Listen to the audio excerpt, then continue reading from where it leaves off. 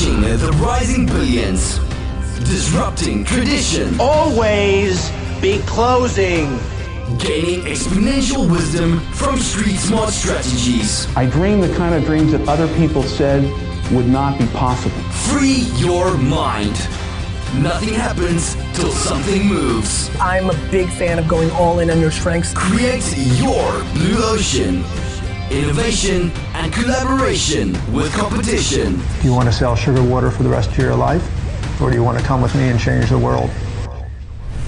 Creating uncontested market space. I worry that people don't tap into their strengths. Wealth creation and a new economy entrepreneur. There is a very thin dividing line between success and failure. Witnessing unprecedented technology. You can fail at what you don't want, so you might as well take a chance on doing what you love. Welcome to the Think Bold, Be Bold Show with Christopher Cumby and Alan Witch. This podcast is part of the C-Suite Radio Network, turning the volume up on business. Hi, it's Christopher Cumby with Think Bold, Be Bold. I'm here with my awesome co-host, Alan Witch. You're in the house. I'm in the house. I like being in the house. And it's not the doghouse. It's the house. That is good. So I am a happy guy. Want to be in that doghouse. Don't want to be in the dog. I've been in the doghouse. You know, married 33 years. You travel to the doghouse periodically, you know, and sometimes you need a bag because you might stay there a while. But you got to put the lazy boy in the doghouse every once in a while, right? That's true. That's true. Just so you know that you have, some comfort if you need it. Well, yeah, I try to do that. I'm not into the kegerator, but a whiskey-ator. I might get one of those and put in there, but that would mean residency, and I don't like that. So. Well, let's stay out of the doghouse and let's get into our house and have some fun today with our guest. And I'm looking forward to this because it's near and dear. Talking about leadership. I'm really excited to dive into Thrive.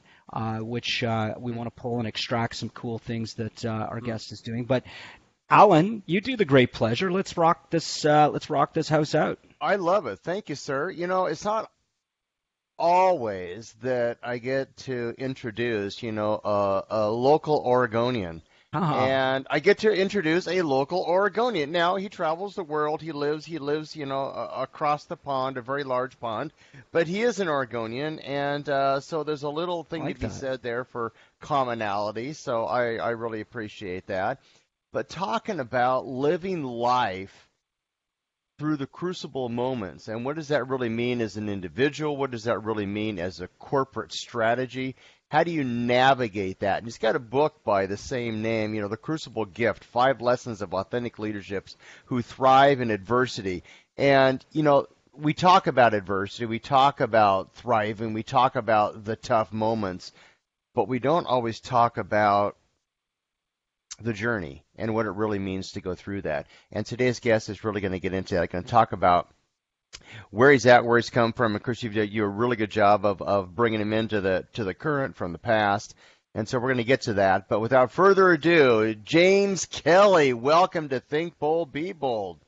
I'm hoping to think boldly and act boldly in this episode. Excellent. Awesome.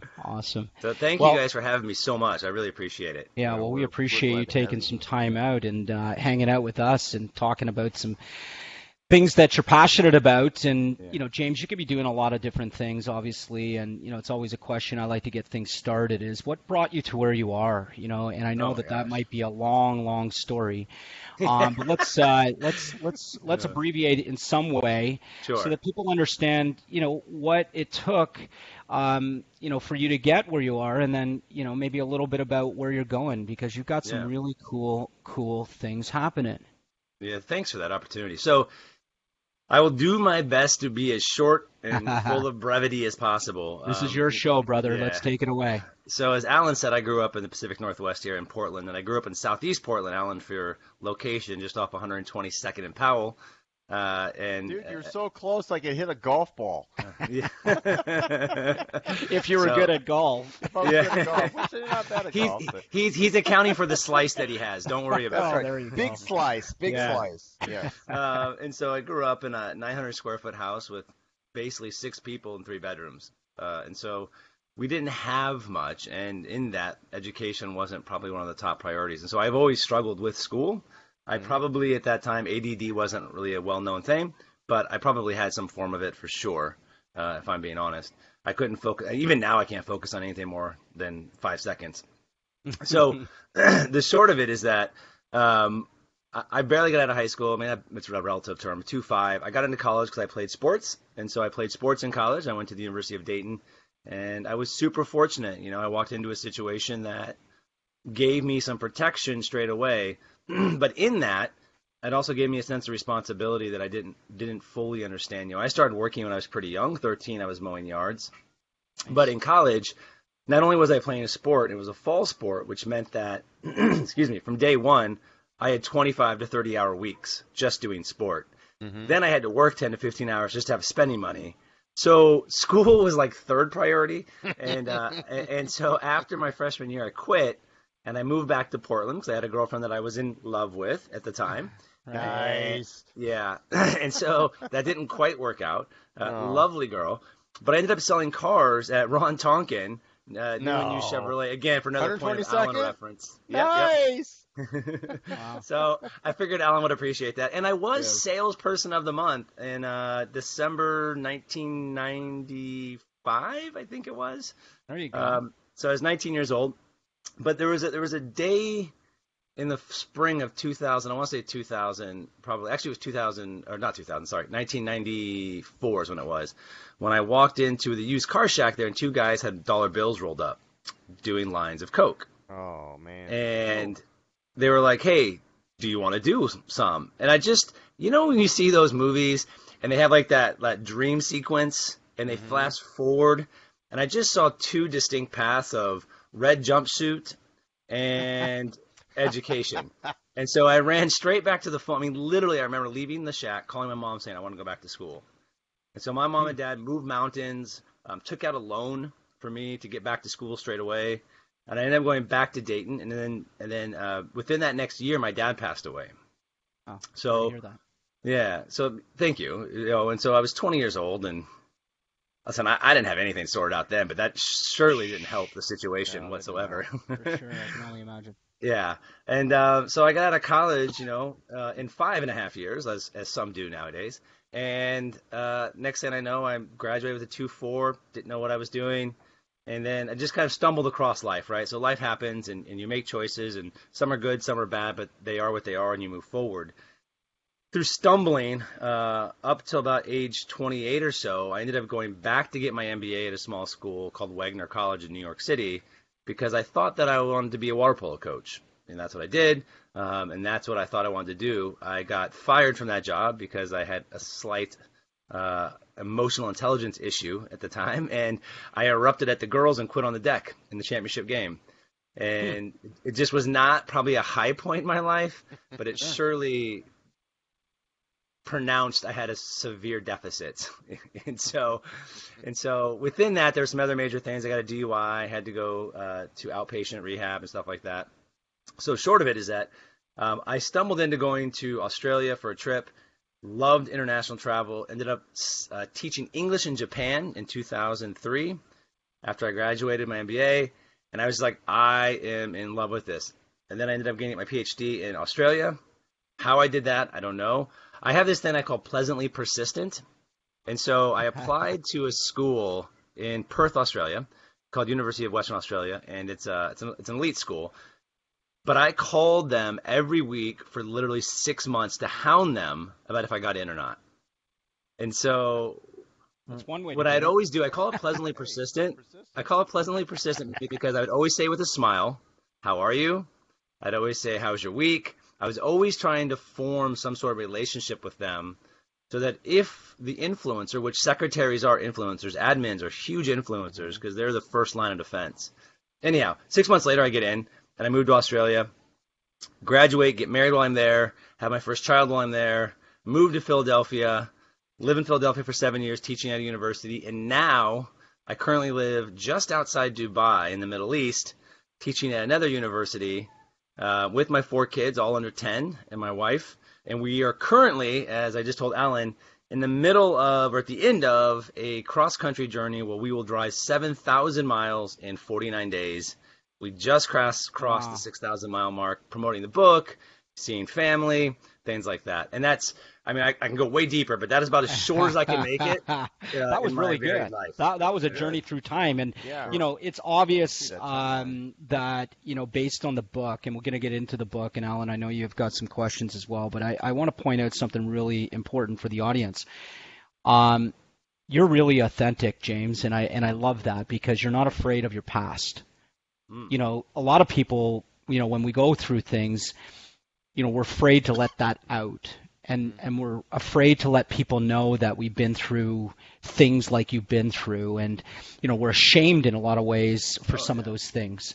And I love what you, and I want to dive into the book because it talks about this, the 5 lessons from authentic leaders. That's authentic. That's authentic. And that's what I love about, you know, having guests like yourself on that can just, hey, this is what's happened, but here I am, and this is what I'm going to do. And you know what? It all has been a lesson for me, and now you're teaching that lesson. So The Crucible's Gift is your book, and you just mentioned that you've been on a little bit of a tour and talking about that and getting it out there. Let's dive in. What is the book, you know, for a quick, you know, quick high level, you know, give people maybe what it's about, and then what maybe the points on the 5 lessons, and then obviously we'll pull some good stuff out of that. Yeah, well, absolutely. And can I just dovetail something you said? You know, often in life, in adversity, we're afraid that people will see that adversity as a way to define us, versus us defining that adversity. There you go. And once you transition from saying that the adversity is a burden versus an opportunity. Once you make that transition, it opens up a world of growth for you. You know, I think you used the word, Christopher, shame. It is so true. Shame is at the essence of so many people hiding, pushing it away, being embarrassed, but it's the shame. And so I really love that you said that word because that's really the critical thing, that and fear. So just wanted to dovetail that and say that's awesome. Yeah, I appreciate it. So the book, The Crucible's Gifts, 5 Lessons from Authentic Leaders Who Thrive from Adversity, is a passion project.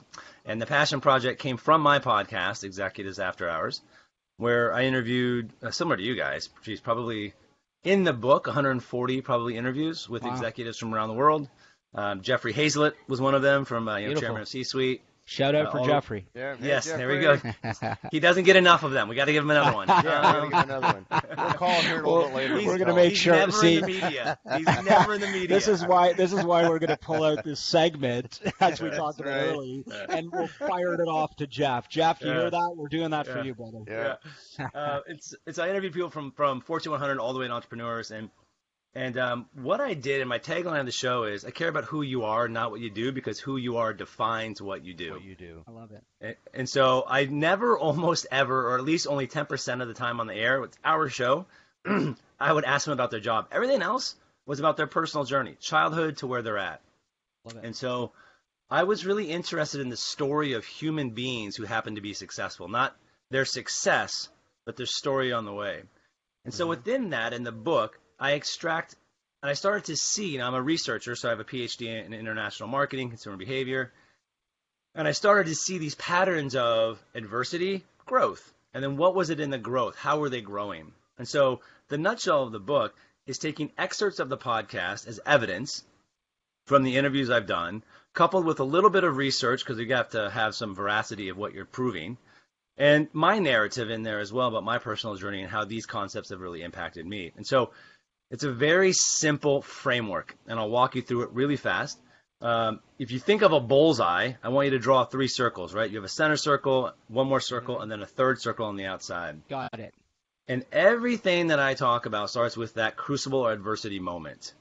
Now, often in adversity, people often say, well, do you know right away? Like, no, you don't know right away. Like, how many times have you had a crappy situation, but it's 12, 18, 24 months when you reflect on that crappy situation, you're like, aha, right? Like, that was, I get it now. Hindsight brings adversity into perspective. Yeah, correct. Flipped forward, but often, not understood until you look backwards, right? Yeah, absolutely. And I think that some people say you have to look in the positives of the adversity, and I totally agree with that. But you also have to live in the sorrows of it as well. I agree. Right? You have to be willing to, I was on another podcast and I love this. You have to live with the suck. Like, at the end of the day, I love that saying. I was like, that's so true. Embrace the suck. Yeah, embrace the suck. And so once you do that, when you move to the second circle outside the center, it divides into two. And the top half is self-awareness. And so what I found with these leaders is that once they've developed their adversity or accepted it and embraced it, it actually helped force them to develop their self-awareness. And that's really the challenge with any leader or any human being is how can I become more self-aware and grow as a human being? It's so hard to do because that's sometimes really confronting to look at your negatives. We're already a deficit society, right? Like our world is what's wrong with everything, not what's right with everything. Now, I'm going to leave the bottom half of that circle empty for a second. We're going to move one more out, and we're going to divide that next circle into 3. And so what I found, and this is kind of the pillars of the book, what we're talking about right now, is you have the crucible, you have the development of self-awareness, but then you move out one more and you have compassion. And what I found, and literature is really clear on this, is that when someone is more compassionate to those around them and has compassion acts, and more importantly, has self-compassion, right? We beat ourselves up for everything, I'm bad at it. I'm horrible. My wife will tell you all the time. But once you figure out how to have self-compassion, whether it's taking care of yourself physically, mentally, spiritually, having forgiveness for yourself, those things start to then matriculate through to how you react and treat people as well. So that's one thing I found with a lot of these leaders is that they actually had an air of compassion with themselves and for others. So then you kind of go back again to the middle, crucible, self-awareness, and then the next one on that outside circle is integrity. And I talk about the idea and the role of behavioral integrity in the world we live in, and how, I have a friend of mine that lives in New York City, and he often says to me that he goes, I'll meet somebody and we'll say, hey, we'll catch up, or let's grab a drink, or let's get a coffee, knowing we're never grabbing a drink, getting a coffee, or catching up. Yeah. Right. And I said to him, how do you then actually learn to trust anybody if there's never a follow-through in that transaction? Now, I'm not saying I don't ever do that. What I'm saying is that perpetuates a habit of falsities. There's a great book by Sam Harris called Lying, and he talks about the whole concept of just being honest and not assuming the other person's intent. So only listening to what they say and responding to it. And so in a workplace, the things that people have a hard time doing from integrity is they have a really hard time having the hard conversation. They have the hard time of putting their phone down and being present in a meeting, right? People have a hard time with just being honest. Damn it, Alan, again? Again, Alan. Christopher, I don't know how you deal with this incompetence, but... This is how I deal with it. Right, that's it. I'm drinking coffee.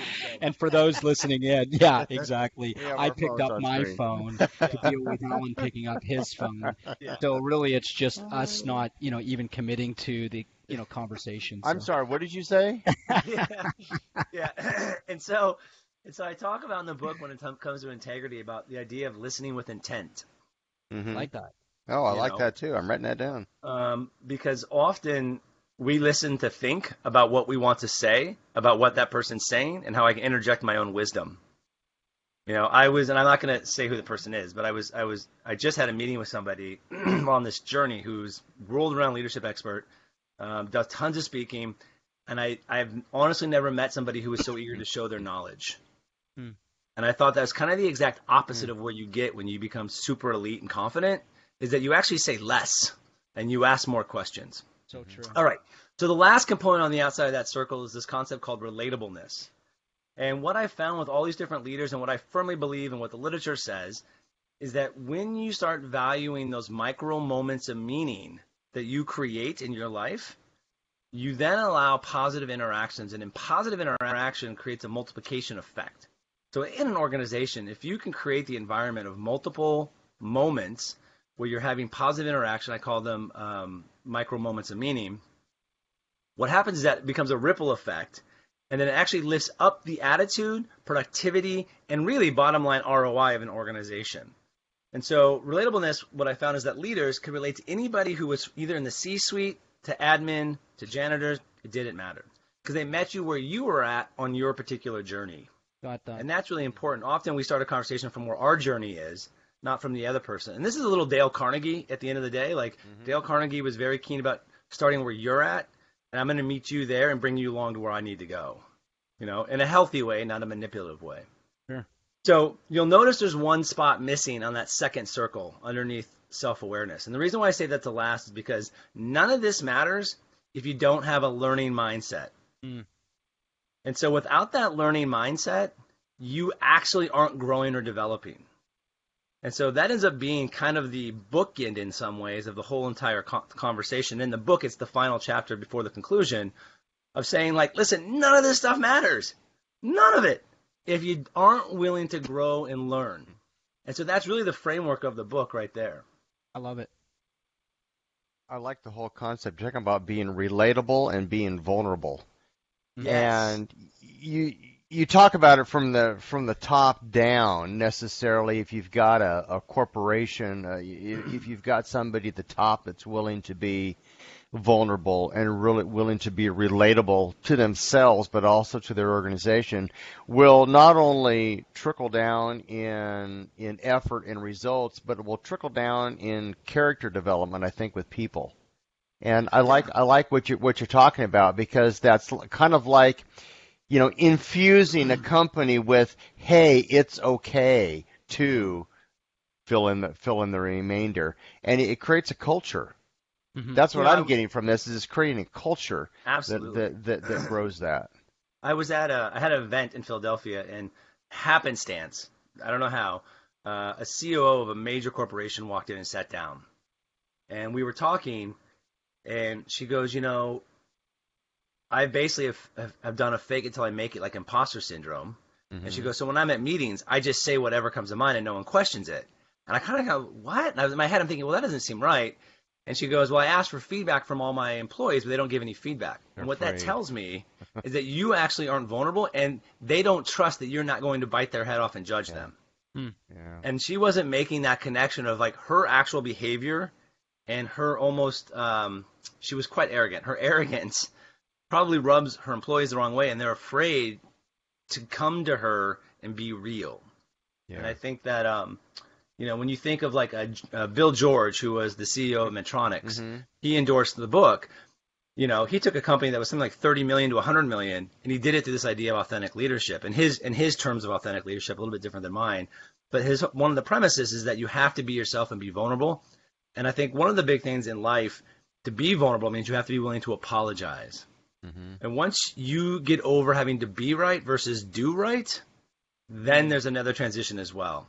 So it's a really important thing. I think often in business, because we create such a competitive nature, which, listen, I played sports. I get it. Alan Uklik, you're a mad shuffleboard player. Every day. And Christopher, you look like you could beat the bejesus out of me if you had to. Oh, come on. I'm a lover, not a fighter, brother. I'm a lover, not a fighter. But I did wrestle, and I could put you in a chokehold.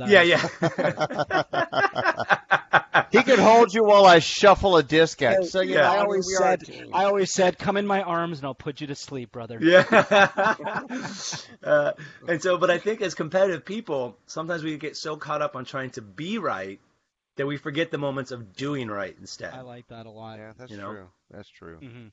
I think that's a really good point. That's a really good point for a lot of leaders to understand. Vulnerability historically has been a faux pas in business. There's been no place for it, because people feel that if you're vulnerable, you're vulnerable to your competition and to the market. When in actuality, vulnerability equals relatability, and if people can relate to you, then you're attractive, right? And I think that's only been a fairly recent, 5-8 years. I didn't grow up like that. If in the market, if you were vulnerable, bad, right? Bad. Don't be vulnerable. Weak. Yeah, absolutely. Absolutely. Yeah. Absolutely. Which is such a false positive. Sorry, Christopher. Go ahead. Yeah. No, it's okay. I wanted to point out something, and I want to dive into it because I love this. And today's worst situation may be tomorrow's greatest opportunity, and that's the heart of the Crucible's gift. I think that is so important. When you actually read that for a moment, is you can look at it knowing that, hey, it's how I'm looking at it that really makes the big difference. And now I can take that and say to myself, well, what did I really want?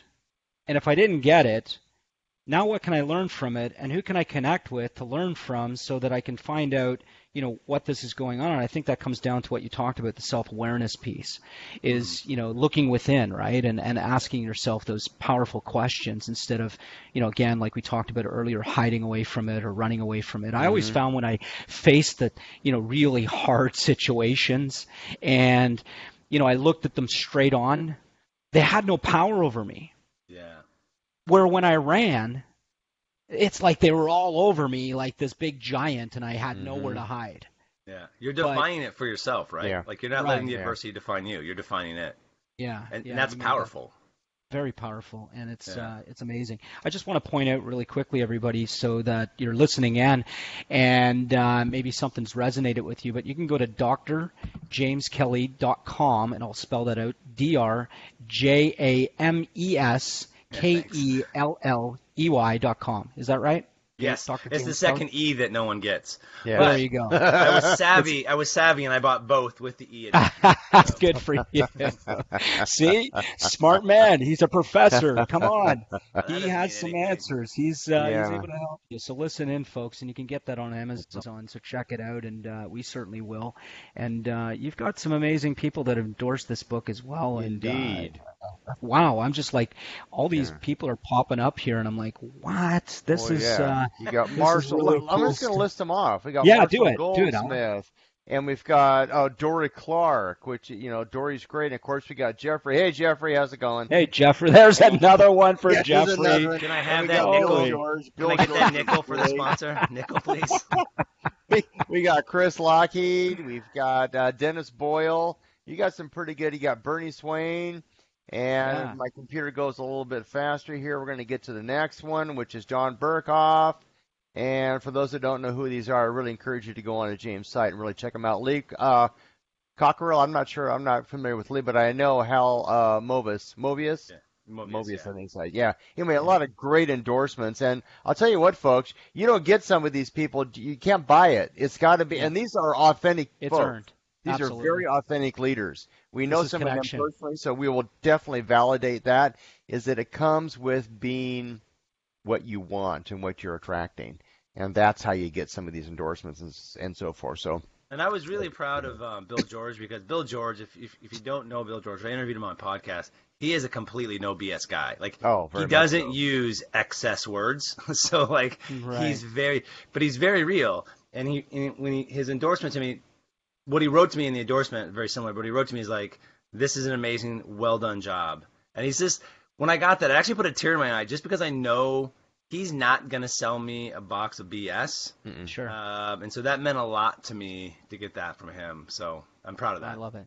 That's totally cool. It is a few words, but great words. Yes. That is a good point. So what's happening now, my friend? Like, you've got, this stuff. You've been on a tour. Tell us a little bit about. Let's just pick out a question here. If you're going on a vacation, what's the one thing you must bring with you, just to mix things up here, Bill? I'm sorry, James. I was looking at Bill when I was saying that. So, Tommy, I think I'm going to bring... Touche.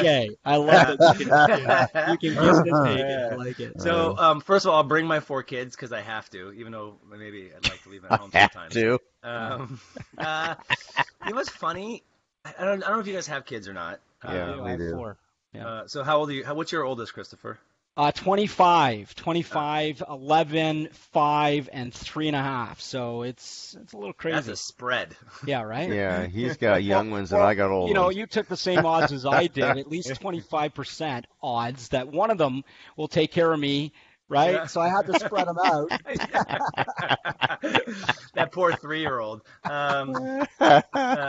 So I have 4 kids under 10. We have never lived close to family.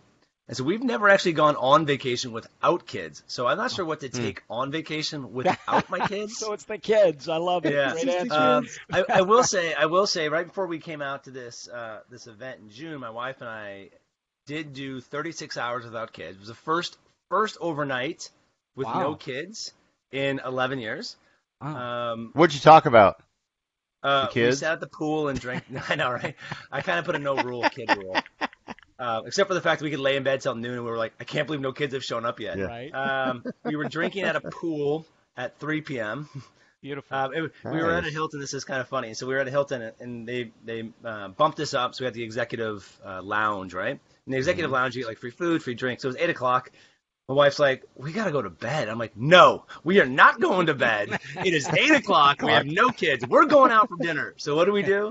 We walk out the front of the hotel, turn left. We walk about 100 steps to the sushi restaurant next door, go there, and then come home and go to bed. So we left the hotel. At least you got out. At least you got out. That's right. And you had some sushi. Let's face it. That's good stuff. So just to go back, really, the only thing I want for a vacation is no kids next time for longer than 36 hours. And awesome. There you go.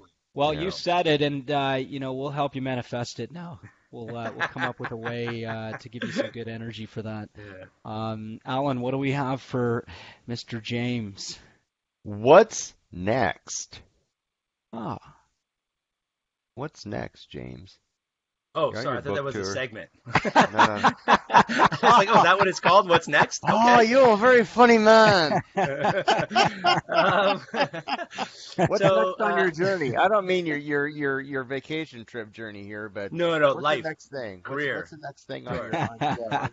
So part of this trip this summer was looking for places to potentially move to when we come back, and so I'm working on a course. I think everyone's working on courses nowadays, but I'm working on a course. I'm working on. Go ahead. I said, cool. I want to hear about this. I'm really into this thing called appreciative inquiry right now. And appreciative inquiry, just to give you the premise of it, as I said earlier, we're often a deficit-based society. So consultants go into organizations and they say, here's what's broken. Here's what needs to be fixed. And when you start the proposition of healing an organization and moving an organization forward, when you start with what's wrong with something, the whole entirety of the culture is in a negative position. Yeah, agreed. So appreciative inquiry is really premised around figuring out the best examples of what was, right? Looking at the history of the organization, the history of when excellence occurred, figuring out how we can apply it now, and then how we can apply it moving forward. And it's an 80-20 rule where you look at 80% of the positive situations and 20% of the negatives. And in doing so, again, it becomes a cultural paradigm shift for an organization. And it's powerful because it's based on the premise of a question. So I'll give you an example.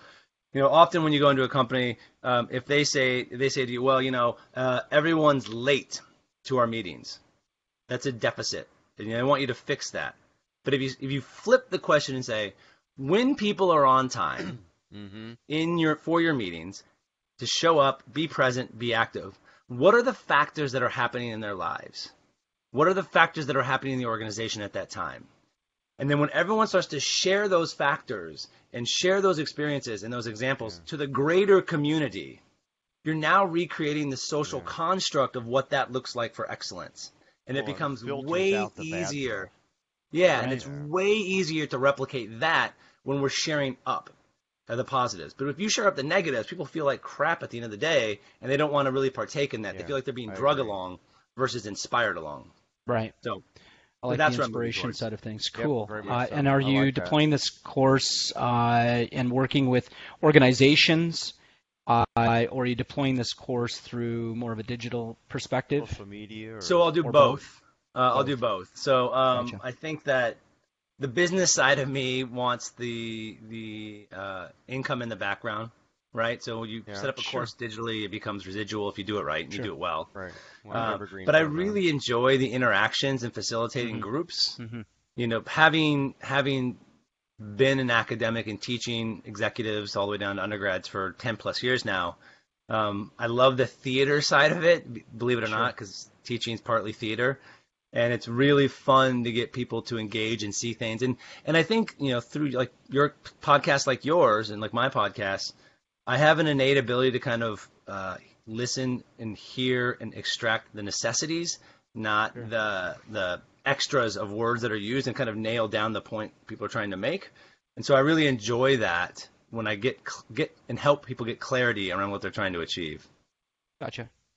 Love it. And then eventually we move back, obviously. So. Right. Yeah. Because Christopher, where are you located at? I'm in Florida, and I'm on the Panhandle, and I'm on the Central Time Zone. So I had to say that because most people think of Florida as being, on the Eastern Time Zone. So I get to be Central.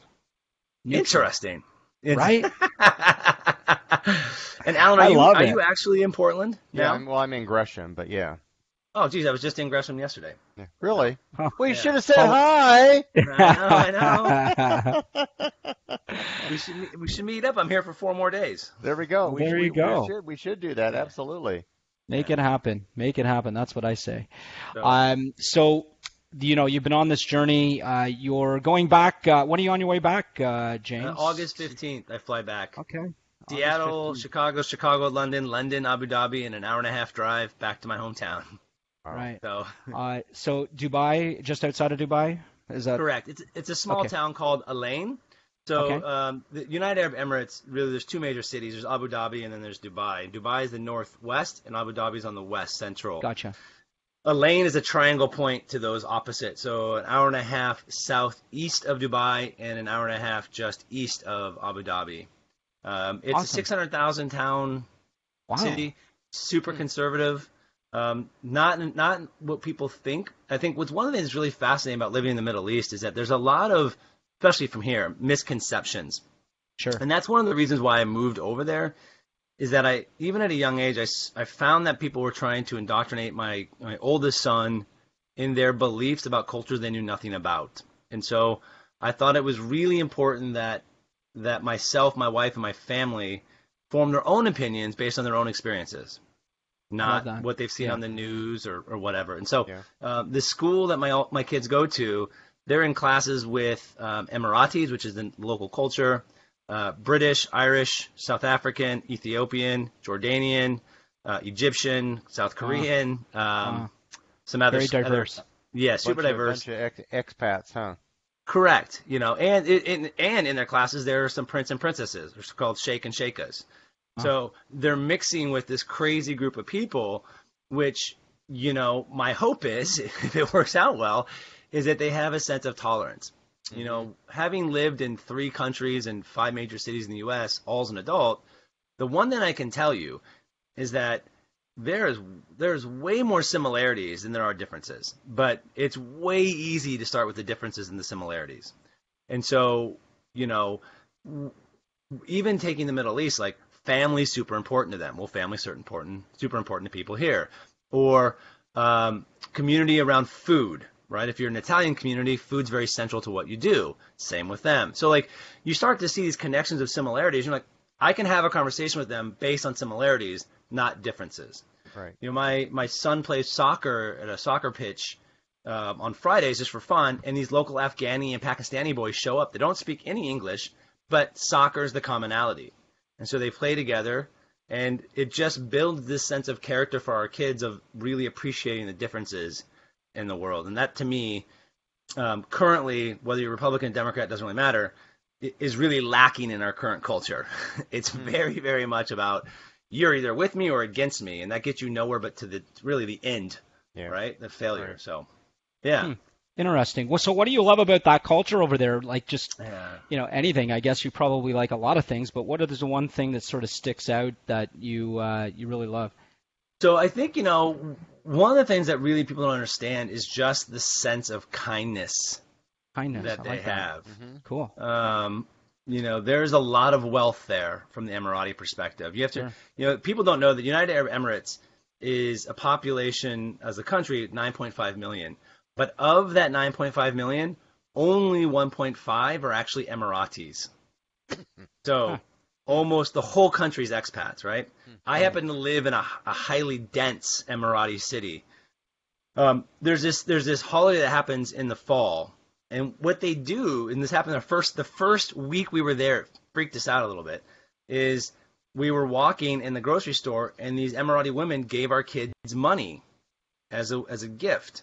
And the premise is that they're trying to give for others, right? And so it's really fascinating that you're in a store. My 3-year-old, or 2-year-old at that time, comes running up to my wife with what's called a $10 or 10 dirham note, so like $3 that someone gave them in the middle of the grocery store. Wow. And my wife's like, "What's happening? Where'd you get that? Who'd you steal it from?" Right? That's funny. And the women were all like, "No, it's Eid. It's a holiday here. Please take it. It's our gift." And so there's this sense of generosity that's given. The other thing that's really been fascinating is that we often conflate the religion with the culture. So let me give you a great example. Often in the news, people blame the religion for the women covering up, right? Wearing what's called the abaya and the shayla, which is the headscarf. But actually, that's the culture. So when you ask the women, do you have to wear it for religious purposes? They say no. It's the culture of our country. So we conflate the idea of being Islam with covering up, which isn't actually true. It's the culture that embeds that, and the religion is there as a religion, like Christianity, Buddhism, or whatever. Sure. So again, that's another example of creating clarity that I wouldn't have had if I wasn't there. Right, some ignorance for sure that gets Yeah. cleared up. Yeah. Wow, these shows go really fast, don't they, Oh, Alan? man, I'm telling you, Yeah. we're at 50 minutes. Do you believe that? I know. It just rolls. That's because, Alan, you don't stop talking. So I tell mean, you, I'm trying my when it's about darndest. Alan, I'm kidding. I'm kidding. Here, You wait guys a are minute. awesome. See, I got this stapler. I'm gonna. There you go. Yeah, just shut it up, Alan. Just shut it up. No, I am teasing. You guys are awesome. Well, thank you for that, and back at you. It takes one to know one, James, or should I say Bill? And No problem, Tom. hey, right, Mr. Bill to you, please. that's Dr. Bill right. to you. Sorry. There you, Dr. Bill. Alan, let's take it away. Before we do that, thanks to the audience for listening in. Of course, this is going to be featured on C-Suite. Did we give it again? Did we do it again? We did it again. We did it again? We should get paid All right. by Jeffrey. No, I we tell should- you. We need a bill. We need a bell. A bell and ding every time we say the name. Wait a minute. I have a bell somewhere. Cha-ching. More like a cha-ching. Yeah. I have a fart app. That's not the right. same thing. No, that doesn't work. We are featured on C-Suite, and we will have the show obviously on iTunes, Google Play, Stitcher, Podomatic, and we will be soon to be on SoundCloud, which is cool. Things are growing. But James, thank you so much. We really appreciate you being on. But Alan, we're not done yet. Let's bring him in for the landing. I'll tell you, I like the landing because you know what? Usually in a conversation, you remember the first thing and you remember the last thing that somebody says, right? Historically. And in a meeting, you remember the very first introduction and you remember the last thing that's said. With that premise, which is really kind of an oxymoron that we've been talking about today. But let's assume that to be the case here with those that are listening. And we always like to leave the audience with a really good piece of advice, a lesson, maybe a to-do list, maybe something that they can implement today in their business or their personal life. They can really, start to maybe make a difference, maybe enhance where they're at, but that's impactful. Something that's impactful to them and something that they can then give to those around them. So with that premise, what could you leave with the audience today? Yeah, I love that. I have kind of a tagline, and I'll unpack it a little bit that I talk with everybody. And I'll give you the tagline and unpack it for you. But it's don't let fear conquer you, conquer your fear. And what I mean by that is often in life we are put into situations where our emotions, our fear, drives our choices. And what I would ask the audience to do is that when you feel that anxiety or fear of what the possibility is moving forward, investigate that, pull it apart, and then push through it. Because quite often, the fear is premised on a false possibility, not the reality of the option. And so, I talk to my kids, I talk to people about this all the time. Like, listen, fear is a valid emotion, for sure. But it's also the emotion that paralyzes you from making changes and growing. So if you have fear of acting compassionately, which some people do because they don't want to be seen as being weak. If you have a fear of striking up a conversation and finding out where somebody's at in their life because you're afraid you're going to get judged, push through that. Always push through that fear, because quite often on the other side of that is happiness, is contentment. And you're so close to it, but it's so hard for many people to get through it to the other side. And that's where that growth happens. Yeah, Fantastic. I love that. It's like an eggshell. It doesn't take a lot to crack it, but we think that it does. But what's on the inside, whether you like eggs or not, it's something that gives. It's a giving thing, and I like that. And there's a lot of people that have fear, and fear, is something that potentially could happen in the future. Sure. Yeah. Absolutely. Right? I mean, it's and that usually it's nothing more than potential because it usually never happens. Correct. Yeah, but I love that. Thanks for sharing that. We much appreciate that. Thanks for being on the show. Show goes by fast, but we sure appreciate your words of wisdom. Thanks for being transparent and being honest and sharing that with the audience. I know that they're gonna reach out, and we'll do our best to help promote your missions and where you're at. And we've already got how they can connect with you. But anyway, thanks, James, so much for being on the show. Chris, it's been an honor as usual, my friend. You got it. Back at you. And thank you to the audience. Thank you, James, for taking the time out today. You guys have a great day, and it wouldn't be a show without me saying, do something nice for someone today.